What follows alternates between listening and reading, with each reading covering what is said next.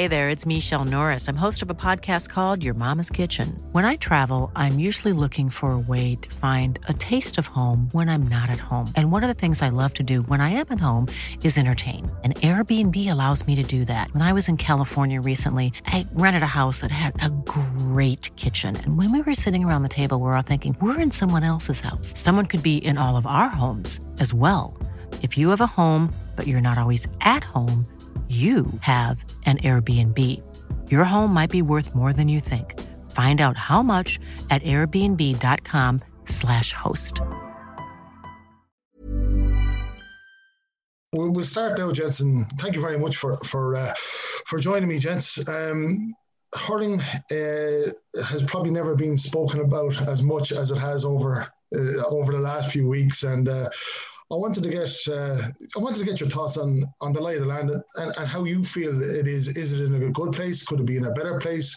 We'll talk about cynicism, obviously, in a while, and the motion that's coming up. But Eddie, we'll start with you. Your own thoughts. I suppose there's obviously a huge factor at play that has influenced the hurling landscape for the last 12 months. And, I think that there may be developments in the next couple of weeks, but it has definitely changed everything. It has probably forced us to think a little bit more about the game and these changes that, people are talking about always of, shorten the championship, a condensed year, all those issues. You're saying, look, for me anyway, in my opinion, I think inter-county players are doing far too much training. So you're saying, look, this is the opportunity maybe to break up the calendar a little bit and go at that side of it. I think the big talking point that came out of the championship last year, and we were all delighted to get some kind of a championship in fairness, and it was exciting. But I think what it presented us with is that there's no reason why championship can't be played every fortnight. We're not having these extended breaks, which is really a positive out of it. But look, I think the issue of players being dragged down has definitely come to the fore. It is now at a stage where I think it was simmering there for the last little while. And don't get me wrong, we all love a good physical, combative type game where there's a good edge to it. But I think we're definitely seeing that element now where if there's a sniff of a goal chance and a team are coming down the straight, you take even the end of the club football in Ireland last year, Corofin. Yeah. It resulted in, the guys, I can't think of their name from down, getting the ball brought all the way down for a kickable 45 for a free that got moved up twice for, what is nothing more than a rugby tackle. Yeah, absolutely. Shane, your own thoughts. I'll ask about structure in a while, but the game itself, are you happy with where it is at the moment? I think, like Eddie was saying there, I think the best thing to come out of COVID for the J is definitely the split season. I think it's a no-brainer. Suits everybody. Like, even if you take it now, I'd say the club lads, while, they're bursting for road, you still look out the window there and it's spilling rain and it's windy. Like some nights, I'm glad I'm not training with the club tonight. And, whenever you do get back trained in, maybe it might be April or May for the club, lads will be absolutely busting for road. You'll have clubs won't have to rent out pitches with floodlights or won't have to rent out an AstroTurf. So, the clubs are saving money. And the other thing is, everybody will really want to play hurling or football or camogie at that stage. So I think that's a great thing, John, anyway, is the split season. I think it has to just be the way. Like, it probably did take a pandemic for us to see that it can work, because it was horses for courses and it was forced upon us. But look, I think that's brilliant. How do I think the game is? I think from a hurling point of view, I think everybody will always try and match whoever is the best at the time. So I suppose if you take it like, say, Eddie's team, everybody wanted to be like Kilkenny. But and the thing was just, get the ball down there, let people win their own ball, don't maybe overcomplicate the thing, But then people had to realise, right, Kilkenny were that team's greatest hurling team ever. So that didn't work for everybody. So people had to adapt, and they did adapt, and people eventually started getting up to that level. So at the moment, John, that team at the moment for me is Limerick.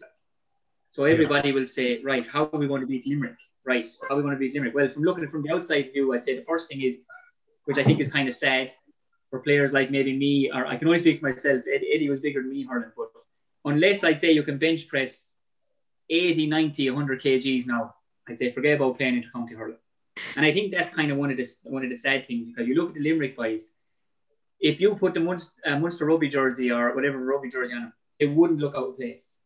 And like, these lads are top athletes, but I just think that if you get lost in the whole, right, let's all try and be as big as Limerick thing, like, are you going to get the best hurlers hurling? You say, let's take Tipperary there now at the moment. They brought back in a guy there, Alan Tynan, and he's from Rossgrey. And he would have went to school in Cistercians. He would have got on the contract with Leinster Rugby on the academy there. So he's a guy I know, like, Tipper maybe looking to, like, to maybe bring that physicality in. And I'm sure we might see other guys as well around the country. But what I'm trying to say, John, is, like, I hope everyone doesn't go down the route of we have to be super, super strong to be a really good hurling team. I guess. And I think a lot of teams will.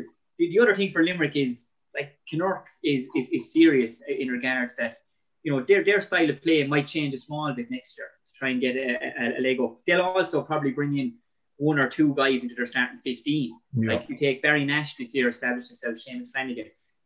I go back to the lads as well, the team Eddie was on. There was always one or two guys who didn't make the starting 15. Mm-hmm. You had your 10 or 11 guys who made it every year, but I think that's what Limerick do. Flanagan came on, established himself this year. I'm sure Pat Ryan is looking at himself going, hey, I don't want to be a sub anymore here. He's on the panel now 5, 6, 7 years. So I suppose try to answer your question. I think hurling is a good place. I just hope teams don't go down the route of let's all be massive, and let's try and hurl in after it. So I just hope that I hope that hurling will come to the fore. I get you, Shane. Eddie, are you worried about the lack of goals? I did a study there a couple of weeks ago on the lack of goals. Now, obviously, it's not completely tied in with cynicism, but when the likes of yourselves and the likes of Shane's Tip were winning All-Irelands, they were averaging 2 goals a game. Now we're seeing teams winning All-Irelands, going back to Galway, obviously, back in 17, averaging less than a goal a game. Limerick obviously didn't need goals last season. Is that something that concerns you from hurling as an entertainment, as a spectacle? Yeah, I suppose primarily that's what we all want, whether it is pundits, journalists, supporters, whatever it is. You want to go up and be entertained, and clearly on top of that, then you obviously want your own team to win. But I think what you're probably seeing is you're seeing a shift, possibly, even you look at Limerick this year, and again, I'm a big fan. I admire what they've done and what they're doing. But there definitely is a distinct shift towards getting goals. And I think it's probably based on, or getting points. If the goal opportunities arise, that's no problem. They seem to have guys circling around that they seem to have, their game is built on getting the shots off, getting quality shots off and taking their points. If the goal opportunities come, it's a bonus. And that's the way they seem to set up. If you look at even, it's probably based on how an opposition team is setting up. Because I thought in the Leinster final there of, I think it was 17, when Wexford had Sean Murphy sitting on the edge of the square. Galway just kind of almost made a triangle to the edge of the D and backwards, and they stayed out of that zone. They put the ball down high, and their bigger men, physically stronger, broke the ball and they took all their points. So it's probably more, maybe there's a shift tactically from teams that they're saying, look, we may not get through here. And then, look, obviously, we'll get to the cynical side of it, whereby you're going to have lads saying, listen, just whip them early, don't let the goal chances develop. But yeah, it's probably the way maybe hurling is going, because, like Shane said there, teams will look at the top team and say, right, let's pick that a little bit. Let's see, can we counteract that? And I just felt even this year, I think Galway were probably the closest from maybe taking Limerick that day. But look, it'd be a shame, because you love to see that happen. You love to see lads putting pressure high up the field, whereas it's just maybe the game is evolving that way, and we have to embrace that somewhat. But I still think an inside forward line, I think primarily you're trying to feed them to get in and get goals, and that'd be a shame if we lose that. I think early parts of the championship this year, we saw a nice few goals, and then they seemed to dry up as the championship went along. Obviously, the cut and thrust of it was, thou shalt not pass, Yeah, absolutely. And Eddie, Shane referenced it there, when everybody wanted to be like Kilkenny, like it was on the edge, but you were entertainers as well. Are people conflating things here at the moment? Like, we're looking at the cynicism and how big Limerick are. Obviously, it's very easy, and far too easy, to conflate the two 2 points. Do you see a little bit of envy about Limerick? And do you think, obviously there was 2 incidents in the All-Ireland final, one which obviously towards the end really didn't matter, but would you have a concern, just like Kilkenny were seeing, and there was envy about Kilkenny in those times, that there is a bit of envy about this Limerick team and maybe they're being painted as something that they're not? Yeah, no, look, I think it's clear to point out here, look, it's definitely not, sometimes we tend to do that sometimes, the more than when a team comes along and maybe dominate or they really power to a championship.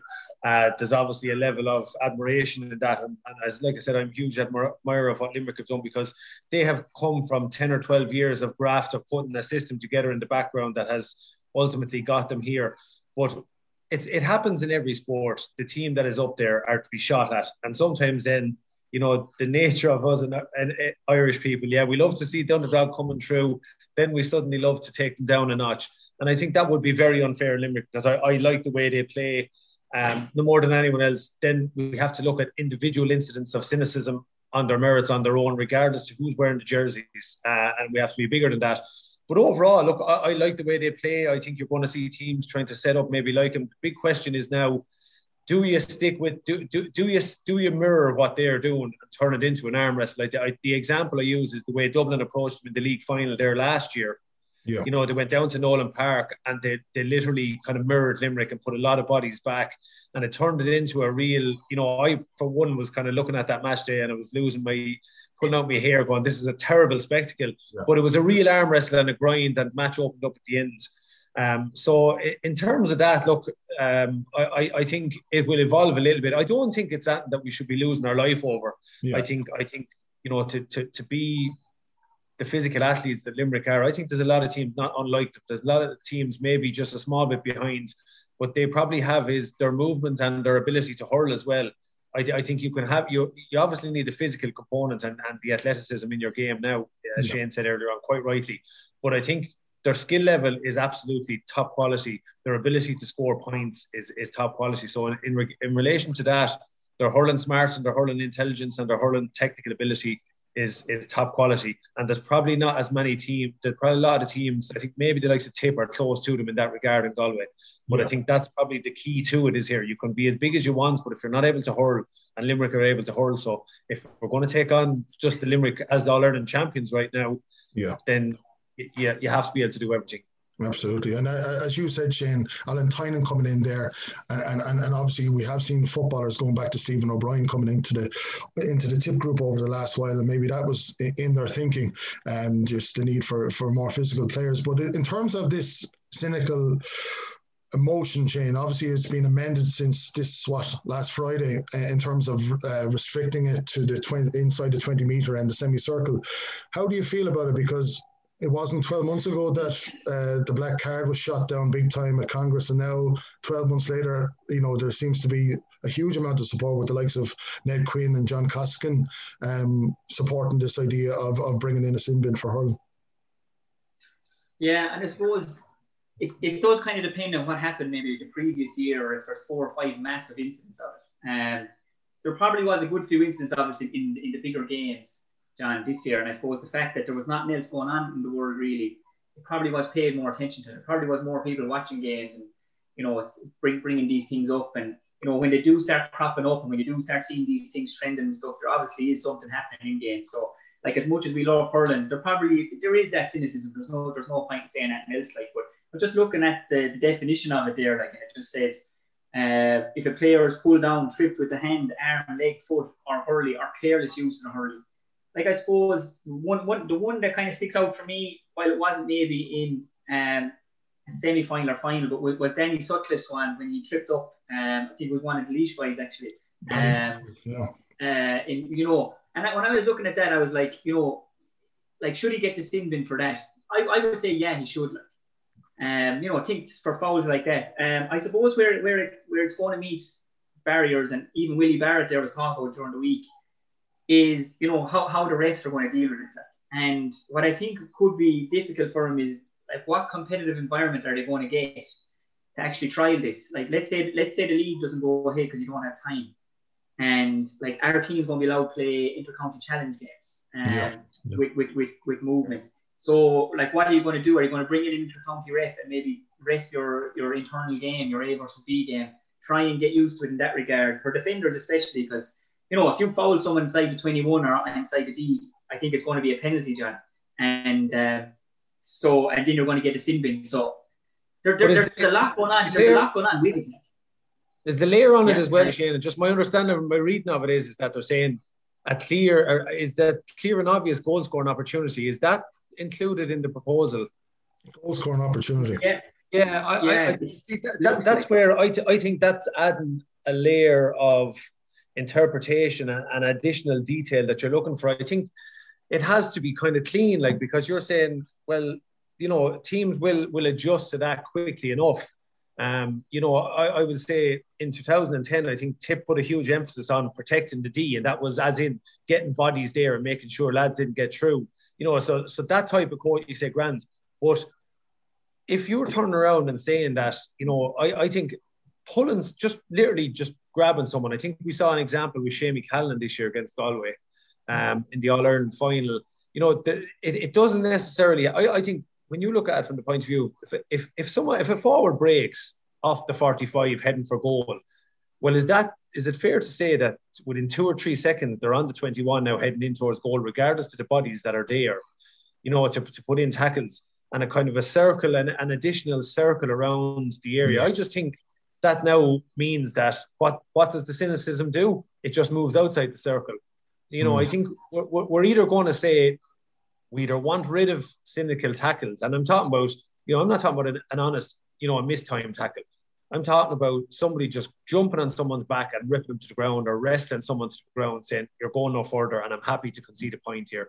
I think if it's inside the 45 or something like that, you know, maybe it's a bit easier to define or to referee, say, look, we give a yellow card. If it's inside the 45, it's a penalty. And I said, I think with an action that you're trying to get rid of something in a game, you have to deter it. There's no point in putting in a Mickey Mouse measure that only means that we bend the rules. We're Irish people at the end of the day. We love to find the grey of it, and we'll adjust our coaching. I just think if you're going to bring in a rule that's going to deal with the cynical play, and again, it's not something that's you know, it's an epidemic. It's just becoming a little bit more prevalent. And I think either you come in very firm to wipe it out and nail it, or you don't go near it at all. Because I think if you bring in a half measure, it just means we adjust, and then after 2 years, we'll cut it. Yeah. What I wouldn't mind seeing, maybe, going on what Eddie said there, if it's inside the 45 is danger now with everyone able to cover the ground. If it was inside the 45, maybe could we have a penalty against 3 players? And if it was inside the 21, have your 1v1 penalty? Or, you know, maybe, again, what happens there is, I don't know, you know, but the one thing for me is the careless use of the hurley thing. Like, just say you have a lad who's running back and you have a type of player who likes to do the bounce solo, and a lad comes just to kind of flick it away, he misses it fractionally. Yeah. Is that a cynical foul? Does he get sin bin for 10 minutes? Is there a penalty for it? When he was, it's different for a lad who's coming behind you, and he goes for the funny bone, or he's going for the elbow. He knows what he's doing there. Yeah. No attention. Yeah, no, I think, Shane, I think you're right with that. I think it's to make it very clear. I think just go with a straight penalty. It just means that everyone is clear then. So a defender goes, well, I'm going to roll the dice here. They know the consequences. They know the outcome here. Or they know, say, and I think maybe a yellow card, I mean, that's there. It covers rough play. So maybe you're saying rather than, and again, I would have initially felt, I suppose that's the forward coming out me. So I'm going to be a little bit biased saying, oh God, no, sin bin, punish them hard for deliberate cynical play. We want to encourage good defending. And I think of, you remember Paddy's lockdown on one of the Coonies there in the All-Ireland semi-final in 2016, you know, whereas you say, if that's now, is he going to just dive in and wrestle him to the ground, whereas he got a great hook? That's the type of defending that we want to see. You know, you think and Shamie a few years ago, you say you want to see defenders being as honest as could be. And look, there's a rough and tumble, but it's hard to strike a balance here with this. You know, it's you want to. I think the more layers you put in, it's more hard for referees to interpret. I get you, Shane. Like, and Eddie, obviously you would know, but your experience with the minors. It's not coached, Shane. This is the thing that, you know, it's not that it's innate in the player, but, you know, it's spontaneous almost at times. Like, there's no team. giving away 15 or 20 minutes of their training session to, right, lads, this is how we're going to tackle, this is how you want to pull a lad down, you know what I mean? So there's no team doing that, but you can't, I mean, you have to let players play with freedom too. I mean, I can only speak from dealing with the minors there the last couple of years. I mean, when it came to match day, okay, they are younger and they did need a little more guidance, but if it comes to an inter-county senior guy, you really have to tell him everything to do on match day, well then he probably shouldn't be playing in the first place. You get them so far and then you let them go in and do the exam on their own. And, you know, you get a chance to talk to them maybe at the water break or half time and stuff like that. But, I mean, if you're instructing a guy or telling a guy before a game, when he gets here, you have to pull him down. You know, it's not there. Like, I mean, you go back to the physicality lads have. Like, I mean, lads are able to tackle now. Lads are able to tackle properly. Their arms out, strong. They're able to hold up a guy. You know, and if they turn him around, I mean, that's nearly a victory for a defender or whatever. To get a guy to turn around and go back towards his own goal, that's a small victory for them. Like, so, no, there absolutely isn't. Like, I don't think there's any team anywhere is saying, right, there's a group of you going over there now, lads, for a mini game, and there's a group of you going to come over here and I'm going to show you how cynical foul. No, that's not going on, John. And if it is, I think it's ridiculous and it's a waste of time. Like, you know. Yeah, absolutely. Now, just a couple more subjects, lads, before we finish up. The championship, like obviously we're expected next year in 2022 to, you know, God willing, to return to the round robin series in Munster and Leinster. Is that something that you would like to see, or was your mind turned, or was your head turned by what we saw at the end of last year? Starting with Shane.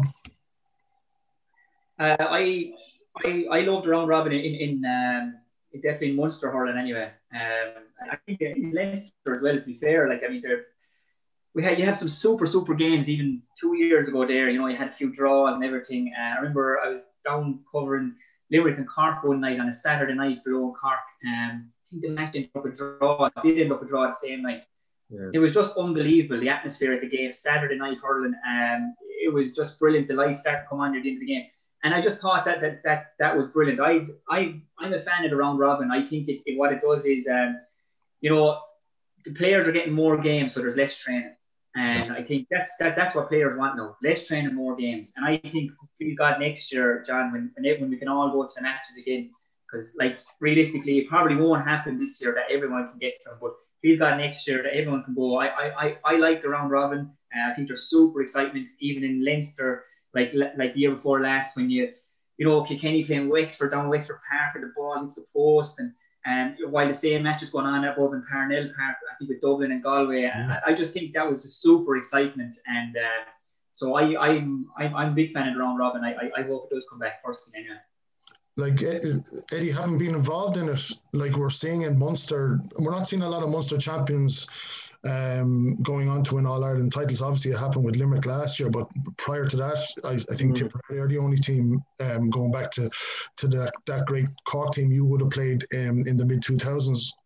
Is there too much emphasis being put on the provincial championships at the moment?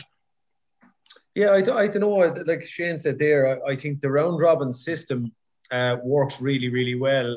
I definitely think I would be a huge fan of.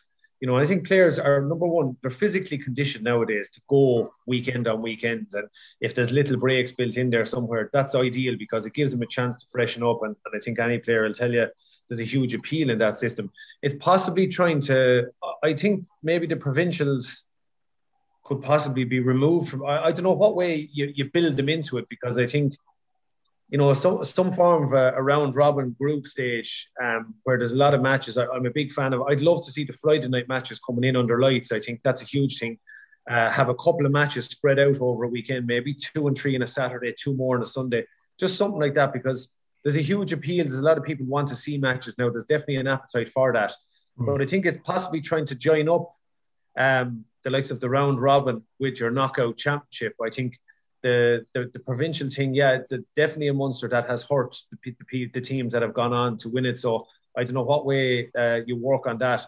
But I think what you ultimately want to see is that everybody gets the same crack at it, because we've seen in the past that sometimes playing week on week or every second week, it gets you really sharp for a match. And then if you have a 4 or 5 week break, it can often come back to bite you. So putting it maybe the same for everybody in that, look, they're all starting on over the 1 weekend. We're going again in 2 weeks' time, or we're going again in 2 weeks' time. And how that system how we find that, I'm not 100% sure, because definitely the provincial championships are kind of in the middle of that, because we have a good round robin. I think that worked really well. And then it's last year's championship, which was a knockout championship every second week, was brilliant as well. So it's trying to join the two of them up and have it that maybe, and that probably leads into having a nice defined pre-season of maybe 6-7 weeks. That's it. That's your lift into championship then. I get you. A couple of other issues, obviously, gents. They're trying to get rid of the Mayor Fornia again. Greg Kennedy has a lot to answer for. Niall Corcoran didn't seem to do much, didn't seem to hurt anybody during his time with you, Eddie. And obviously Shane was the Mayor Fornia. I'm correct, right in saying that, Shane, with the minors as well. What are your thoughts on it, gents? Like, obviously it has been abused, particularly in football, and maybe not so, aside from Greg's case, in hurling, but it looks like it is going to be disbanded now, because it only missed out on it by 1% last year, and they fully believe it's going to pass at annual Congress next week. That there will be no more Mayor Fornia, they're going to nail it, is it? No more Mayor Fornia, no more running selector, no. Yeah, I don't know. I suppose there's pros and cons to it. Look, we know some teams like to get an instruction in.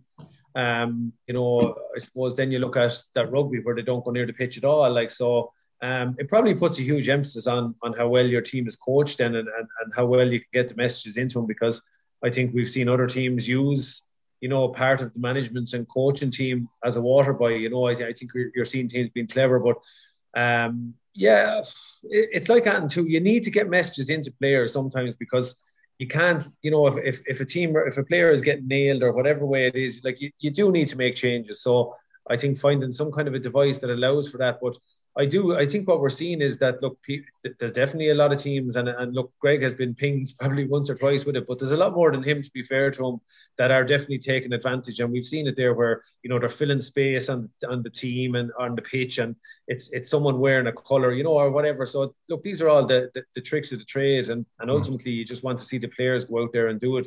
And I suppose maybe that is the art of coaching, is that we coach them in the training pitch and then let them off on the hurling pitch. But again, I suppose I'm torn, because you do need to get messages out there every so often. But I would say that my first year with Laois, I saw even the physio and the doctor, that kind of being abused. Like, for every time there was a lad down, there was lads flying in, they were trying to influence referees. And I just think some of that stuff, it's unnecessary. Yeah, we have a duty of care to players when they get injured.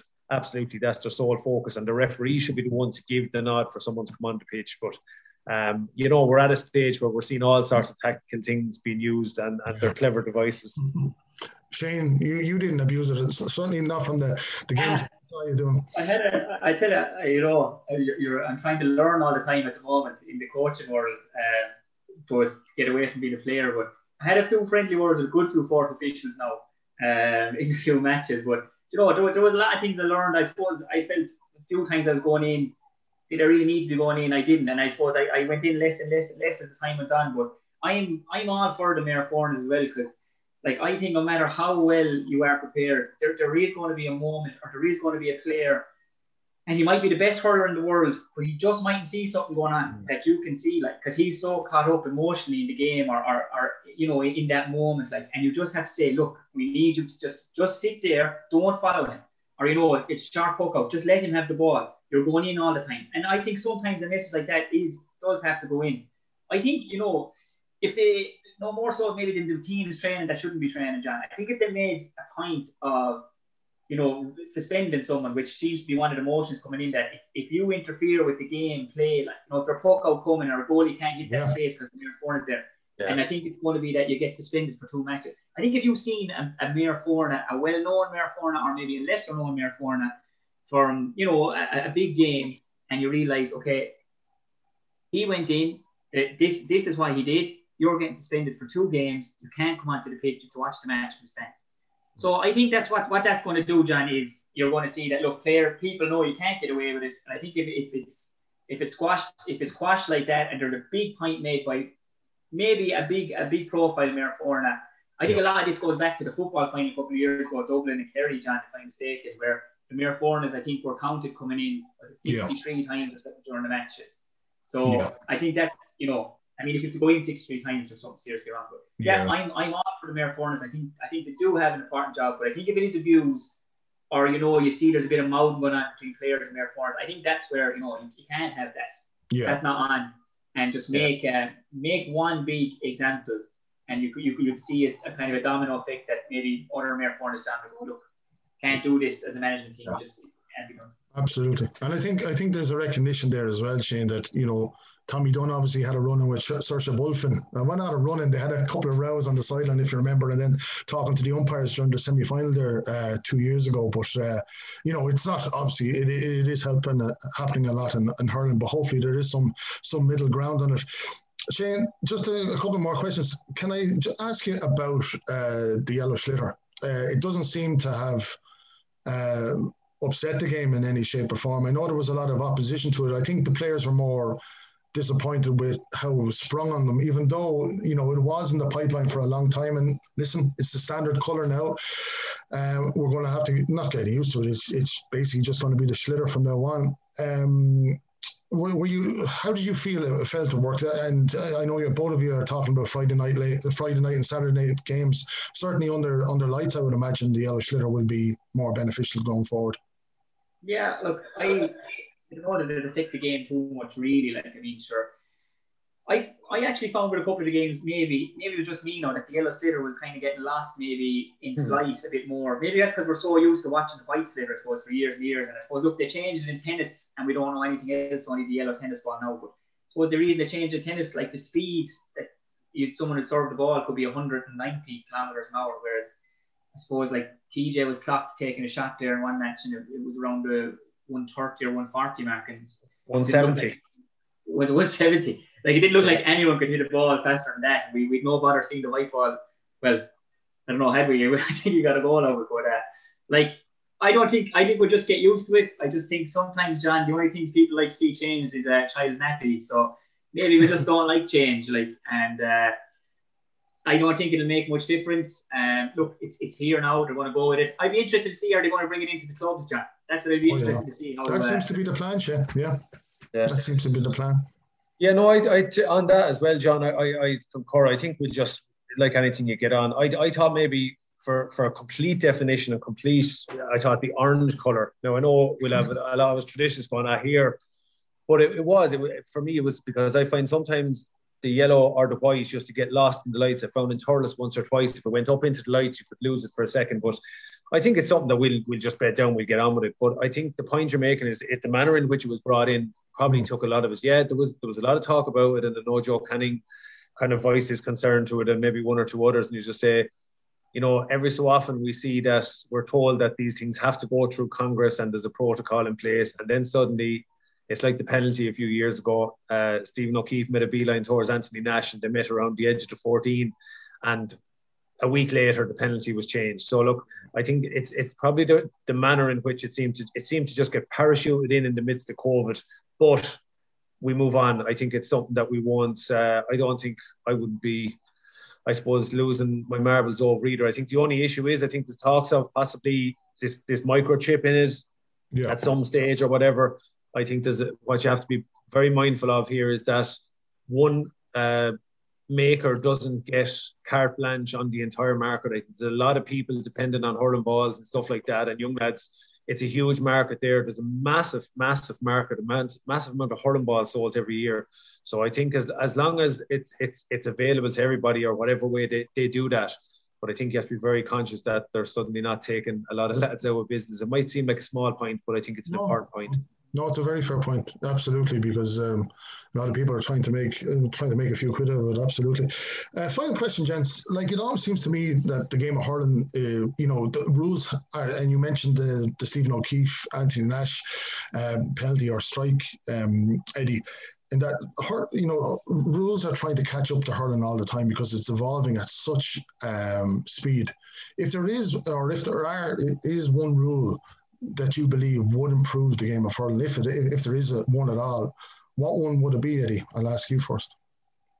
Oh, geez, you have to catch me there, definitely, John. I'm not so sure. I suppose the one that continues, and I remember distinctly around 2008 that we got usually I think the intercounty managers, from what I gather, get briefed with something that the referees or the referees committee are looking at, saying, look, be it the head tackle, be it. But around 2008, we got a specific instruction off Brian. I remember he telling us at the start of the year, guys, you're going to have to watch the hand pass because the refs are being told to clamp down on this.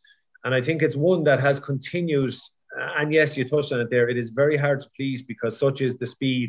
And I know myself, I definitely had a few over the years, and there might have been only a centimetre of a break from my hand when I let it off. But it is something that's probably coming to epidemic proportions now. I think we're seeing a lot of people giving out about it, but it's a very tricky one to interpret. I think that, I know Don Logue called for it to be allowed, and I would be dead against that. I think he was saying the speed at which it's played and the speed at which we're looking at players, are we discouraging, speed of hands and all that. But I definitely think that it's something that probably will have to be looked at a little bit. But it's a tricky one. It's very hard to define it because, like you said there, the speed of the game. Overall, I don't think it's too bad. I'd have to say I think the state of hurling is not bad at the moment at all. I think you just don't want to see the likes of that cynical one that did come to the fore a little bit. You don't want to see that getting any worse than it is. But I wouldn't be changing a huge amount at the moment. I would like to see, I suppose, the refs getting a little bit more support. I do think that there's a scope there to help them a little bit more because, the speed of the game, it's very hard to keep up with everything. Absolutely. Shane, yourself? I don't know. I agree with Eddie. I don't think hurling is in a fierce bad place. I think hurling's in a good place. I think the speed at which the game has been played is a credit to the training that's going on.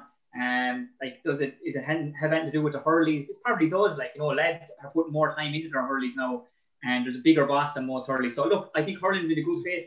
One thing would I like to see maybe brought in, it's kind of, it's like Marmite, you either like it or you hate it. I would like to see from outside the 45 line, if you score a sideline, that you get 2 points for it. And it's right? And everyone goes, sure, sidelines, you're no one against you and all this. Canning is the top of all time. He's in the 20s. He's 20-something scored. And then the next one was a guy from Clare. His name escapes me. I think he was from the Clonlara club, I think. Does he have maybe 9 or 10?